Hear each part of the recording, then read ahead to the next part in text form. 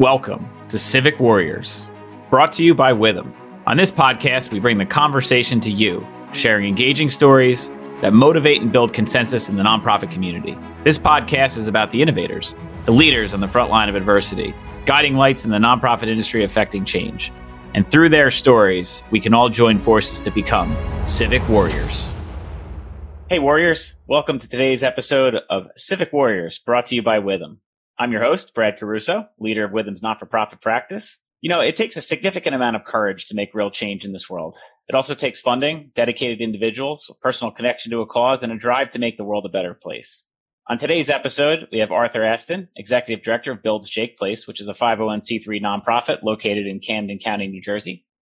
Arthur is driving to make real change in this world, and I am so excited to have you as a guest and share your story today, Arthur. It's a pleasure. And we look forward to it. So welcome to the show. Thank you for having me. I'm excited to be here with you today. So I'd love to start off. I think it's a great connection here to the cause. Maybe tell us from childhood to today, what makes Jake's Place so special to you, and share your story. Yes, thank you for asking that question and for me to share my story. Because it really did start when I was born. I was born with a birth defect called spina bifida, which impacted my mobility. So, before I was born, my spinal cord did not form properly. So I was born with a hole in my back. As the story is told to me, you could see my spinal cord, and, it impacted my mobility, as I mentioned. So my leg muscles are very weak. I have to use leg braces and crutches to walk, and also a wheelchair. But that was back in 1981, and I will be 41 on the 25th of November. So that's really, something that I always love to share with people, just because I wasn't expected to live past the age of 15.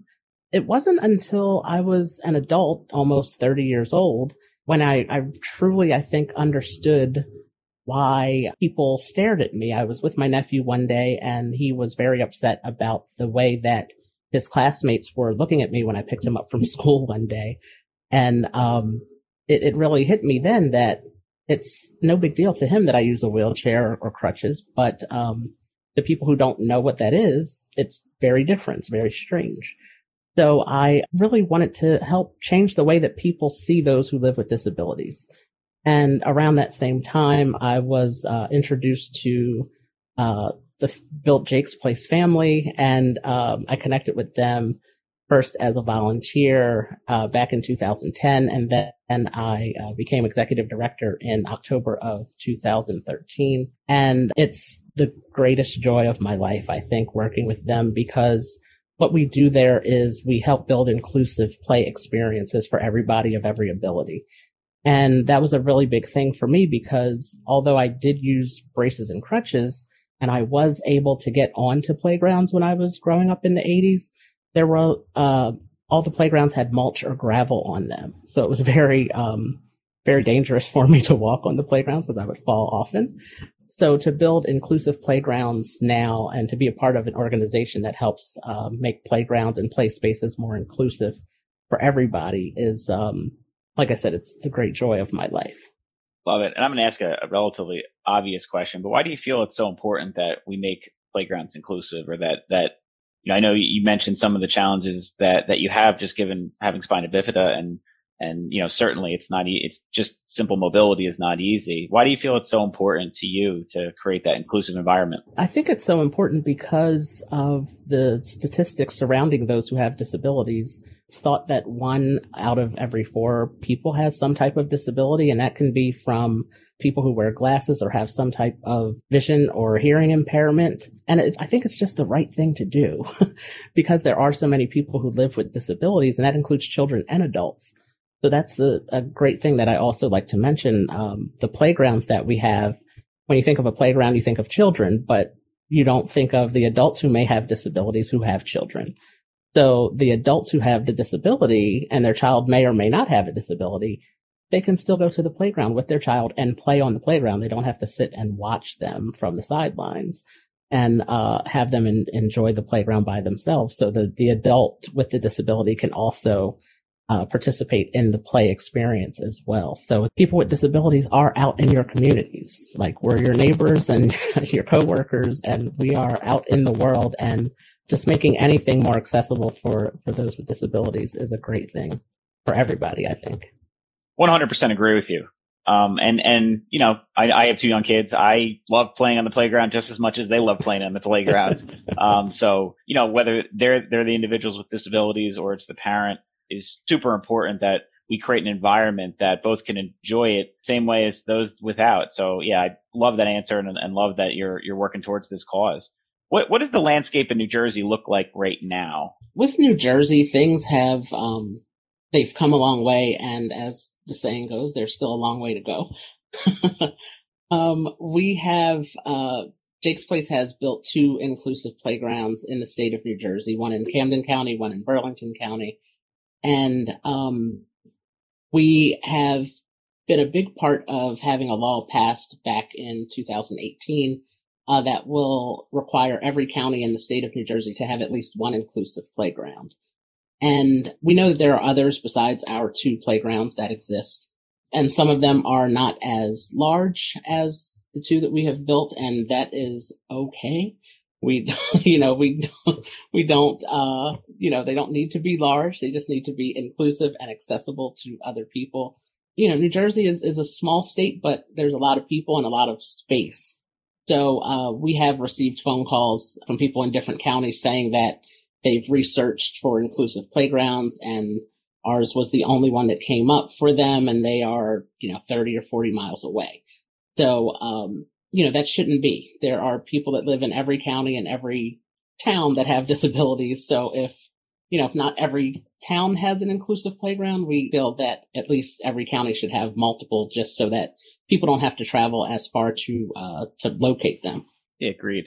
And talking a little bit more about the not-for-profit organization that you run, tell us a little bit more, because obviously one component of what you do is the guidance on building an inclusive playground, which is a large effort. A lot of dollars go into it. A lot happens. But from my understanding and working with you and in reading up on your website, there's a lot more that you do. There's a lot of education component. There's a lot of advocacy work you're doing. Can you talk a little bit more about what Builds Jake Place is doing and how and what you're doing as the executive director there? Yes. So one of the great things that I love all parts of my job, but one of the things that I get most excited about is that we have a baseball league, which is a miracle league for children and adults with disabilities. And we run that program twice a year in the fall and then again in the spring. And it's really great because it gives people with disabilities a chance to be active and to participate in baseball, which America's favorite pastime. I am in South Jersey and right across the bridge from Philly. So we are Phillies fans in this area. And to have that excitement, you know, the Phillies going to the World Series just, you know, earlier this month. And, you know, so we're really excited every time we're able to bring that program up for the Miracle League. And the special thing about it is our players have disabilities, but every player is matched with a buddy who does not have a disability. So our buddies are at least 13 years old, and they range all the way up to, we have a few senior citizens that are our buddies. And the same thing for our league. Our league, the players start at age 5, and we have players that are in their 60s that play with us. So to bring those 2 groups of people together, those with and those without disabilities, is something that we, you know, we cherish that, and we acknowledge that those are 2 groups of people that are often kept separate or seen as different, but through our baseball league, we're able to bring them together. And then in the process of building our 2 playgrounds, we made sure that in the towns that we built our playgrounds in, we went and visited every school to share information about disabilities, to get the kids interested, to get the kids involved, to let them ask questions about disabilities and why something like an inclusive playground is needed. And as soon as we tell the kids that, you know, when I was a kid, I'll show up in my wheelchair, for example, to do a presentation. And when I tell kids that, you know, I wouldn't be able to use my wheelchair on their playground because it has wood chips or gravel, they immediately know that's not cool. That's not fair. That I should be able to, and their friend their classmate who has a disability should be able to use the playground too. they want to know, well, how do we fix this? How do we, how do we make this change? And how do we, make this better for everybody? The kids get it right away. They go home and tell their parents, and then that gets the parents motivated and interested, and the fundraising begins. So that is, yeah, and I think it's the if they build it, they will come kind of situation. But and they also have to know about it. They have to know that it's coming and why it's necessary. And even to this day, our first playground opened in 2011. We have, people that are now out of college or in college that say, oh yeah, I remember being in school and we fundraised for that playground. That's our playground. Like they really feel like it is their playground because they put their money toward it. They put their allowances or their pretzel sale money toward it. So it's really great to be a part of all aspects of building these types of experiences for everybody. Yeah, and that collective effort is important. The personal connection to the playground itself. Even if it's a couple dollars, everyone raises it, but I think everyone feels they're a part of it, and everyone feels that they're doing good. And certainly your work in getting the word out about that and bringing that to these local neighborhoods, to individuals, I think certainly is important. So Arthur, I know in our conversations, I heard you have a podcast and release way more episodes than I release, which is awesome that you do that and that you get the word out. How are you getting the word out about education on disabilities and these inclusive playgrounds that you're helping to build? I think, as most people, especially in the last 2 years, it's social media. That's the easiest and most effective way, I think, to reach a lot of people. In the shortest amount of time, it goes right out and it goes out to the masses right away. And I think thankfully, because everybody has been home lately, we've reached a lot more people. Our stories, we've noticed, our posts have reached a lot more people. And with my own podcast as well, posting consistently, I think is the biggest thing that we found that works the best. But we're hoping for Jake's Place, especially, to get back in doing things in person and, getting out there into the schools to raise awareness into these new communities where, as I mentioned, with the law being passed, we have 7 townships that are building new playgrounds. So we're hoping to be able to get back into that swing of things, to go into the schools in those areas and say like, hey, here's what we're doing. We're working with your township leaders to build these new inclusive playgrounds, and hoping that people will support that. What does a playground cost in general? I mean, obviously each town, each build could be different, but is there an average cost that you tag to to a playground itself or to the build itself? It really depends on how big the playground is. So the 2 that we've built were over $600,000. And ooh. Yeah, but they're huge. They're really big. And primarily the cost is with the surfacing.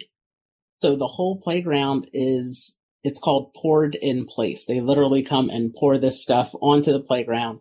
It's a non-latex rubber solution, but under that there are 3 layers of there's stone, like a gravel material, and then there's some other type of material, and then that's poured on top. But it bounces. It has like a bounce to it, kind of like if you've ever been on a gymnastics floor, or you've seen the people do the gymnastics floor routines, and how when they land their flip, they kind of bounce a little bit. So it has that little bit of a spring to it, but it's very expensive. It's very expensive. And then other factors that go into the cost are the ramps. So every part of our playground has a ramp feature. So you can get from the lowest to the highest point on the playground, all in your wheelchair or your mobility device. But one thing that we did on purpose was we made our ramps double wide so that 2 wheelchairs can go up side by side together instead of one behind the other. And we did that because when children run, they usually run side by side together. So we wanted to allow the children who use mobility devices like wheelchairs or walkers or crutches to have that same experience of going together side by side. But that adds to the cost because there's more metal that's used and there's more space that's taken up. And then one of our playgrounds, we have a lot of, unique apparatus that are there that were specifically built for that playground. It has a Philadelphia and South Jersey theme to it. So we have a barnyard, for example. We have a replica of the facade of Independence Hall. So all of those go into the extra costs of, of the playgrounds that we have built. But, most of the features that we have are, they were necessary to do, and we felt they were important to add, like the double wide ramps was something that we made sure that we included in both of our playgrounds. What funding is available to build these? Obviously, you've had a price tag before. That price tag is probably even going up with inflation and the costs in the states here rising every day. What type of funding historically has existed or currently exists? And is there a gap? Is there a gap in making this happen? So in our experience of building, we found that there isn't a lot of corporate money that's available for these types of playgrounds. We had to do a lot of our co-founder, Jim Cummings. He always says we built these playgrounds on $20 bills because a lot of the money came from the communities that we are serving. And again, that was a good thing because they are really invested in it, literally. And we were able to partner with Berkshire Hathaway, the realtor company. They did a lot of fundraisers for us over the last, since we started, they were our first grant that we received. And then there were some other local companies that helped out with a lot of fundraising efforts that we did. But in general, it was very hard to say, we're building this playground and we need $10,000 for a swing set, and for companies to say, "Oh, okay, sure, no problem." That didn't happen with us too often, but we're hopeful that the law being passed, and once people start learning more about that we're hopeful that the funding will come a little bit easier for those townships that are building now. Awesome. And what type of fundraising efforts are you currently doing? I mean, if I wanted to make a donation to you, how could I go about doing that to help your cause? Yeah, so the one fundraiser that we have now is we're doing it's a gift card raffle. So we have well over $500 in gift cards, including restaurants and stores, online stores, golfing experiences. So everything is virtual. You can go to our website, buildjakesplace.org/donate, and enter the raffle through that page there. And the winner will be announced on December 5th. So right before the holidays. And it's a great, a nice way to support the organization. It's a $20 donation to enter, to get one entry into the raffle. $60 gets you 5 entries, and then a $100 donation gets you 8 entries into the raffle. So that's what we're doing now. We really hope to get back to in-person fundraisers in the spring of 2023 because we haven't had an in-person fundraiser in quite some time. But we're still out here and we're still doing good things and raising awareness and helping to bring more inclusive play experiences to the state of New Jersey. And as an organization, obviously, funding is one thing. What else do you feel would help further your cause or help further the mission of Build Jake's Place? Anything else that you can see that would be helpful to you? Yeah, I think our, as I mentioned, we have the Miracle League that we operate. And the one big thing with that is volunteers. A lot of our volunteers are high school students. They're wonderful. I always tell them I wish I was that dedicated when I was their age. But to have volunteers to help out with that, I think that's a lot of nonprofits that are in need of the extra hands and things like that. And we don't have a staff, but we send out annual appeal letters. So having people to help with that and stuffing those envelopes and sealing those envelopes and things like that are always very helpful for our nonprofit, for sure. Love it. Yeah, and for those out there, if you're looking for a place to volunteer, you're looking to help, certainly there are opportunities. If you're looking to donate, there's opportunities to do that. Very clearly, this goes to a great cause. It goes to an organization that's moving the needle, not only in the actual activity, but in helping pass legislation and getting to the point where, this is a possibility across the state, and, taking an idea from a small idea to now translating it to many, many different spaces. And I think certainly you're moving the needle from that aspect. Yes. Yeah, I'm really excited. As I said, I've been with the organization for so long, and I'm really excited to see how far we've gone and where we're continuing to go. Love it.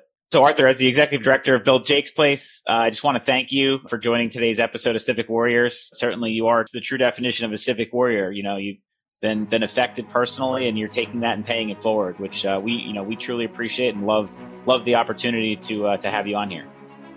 Yes, thank you so much for having me, and it was a good time, and I appreciate it.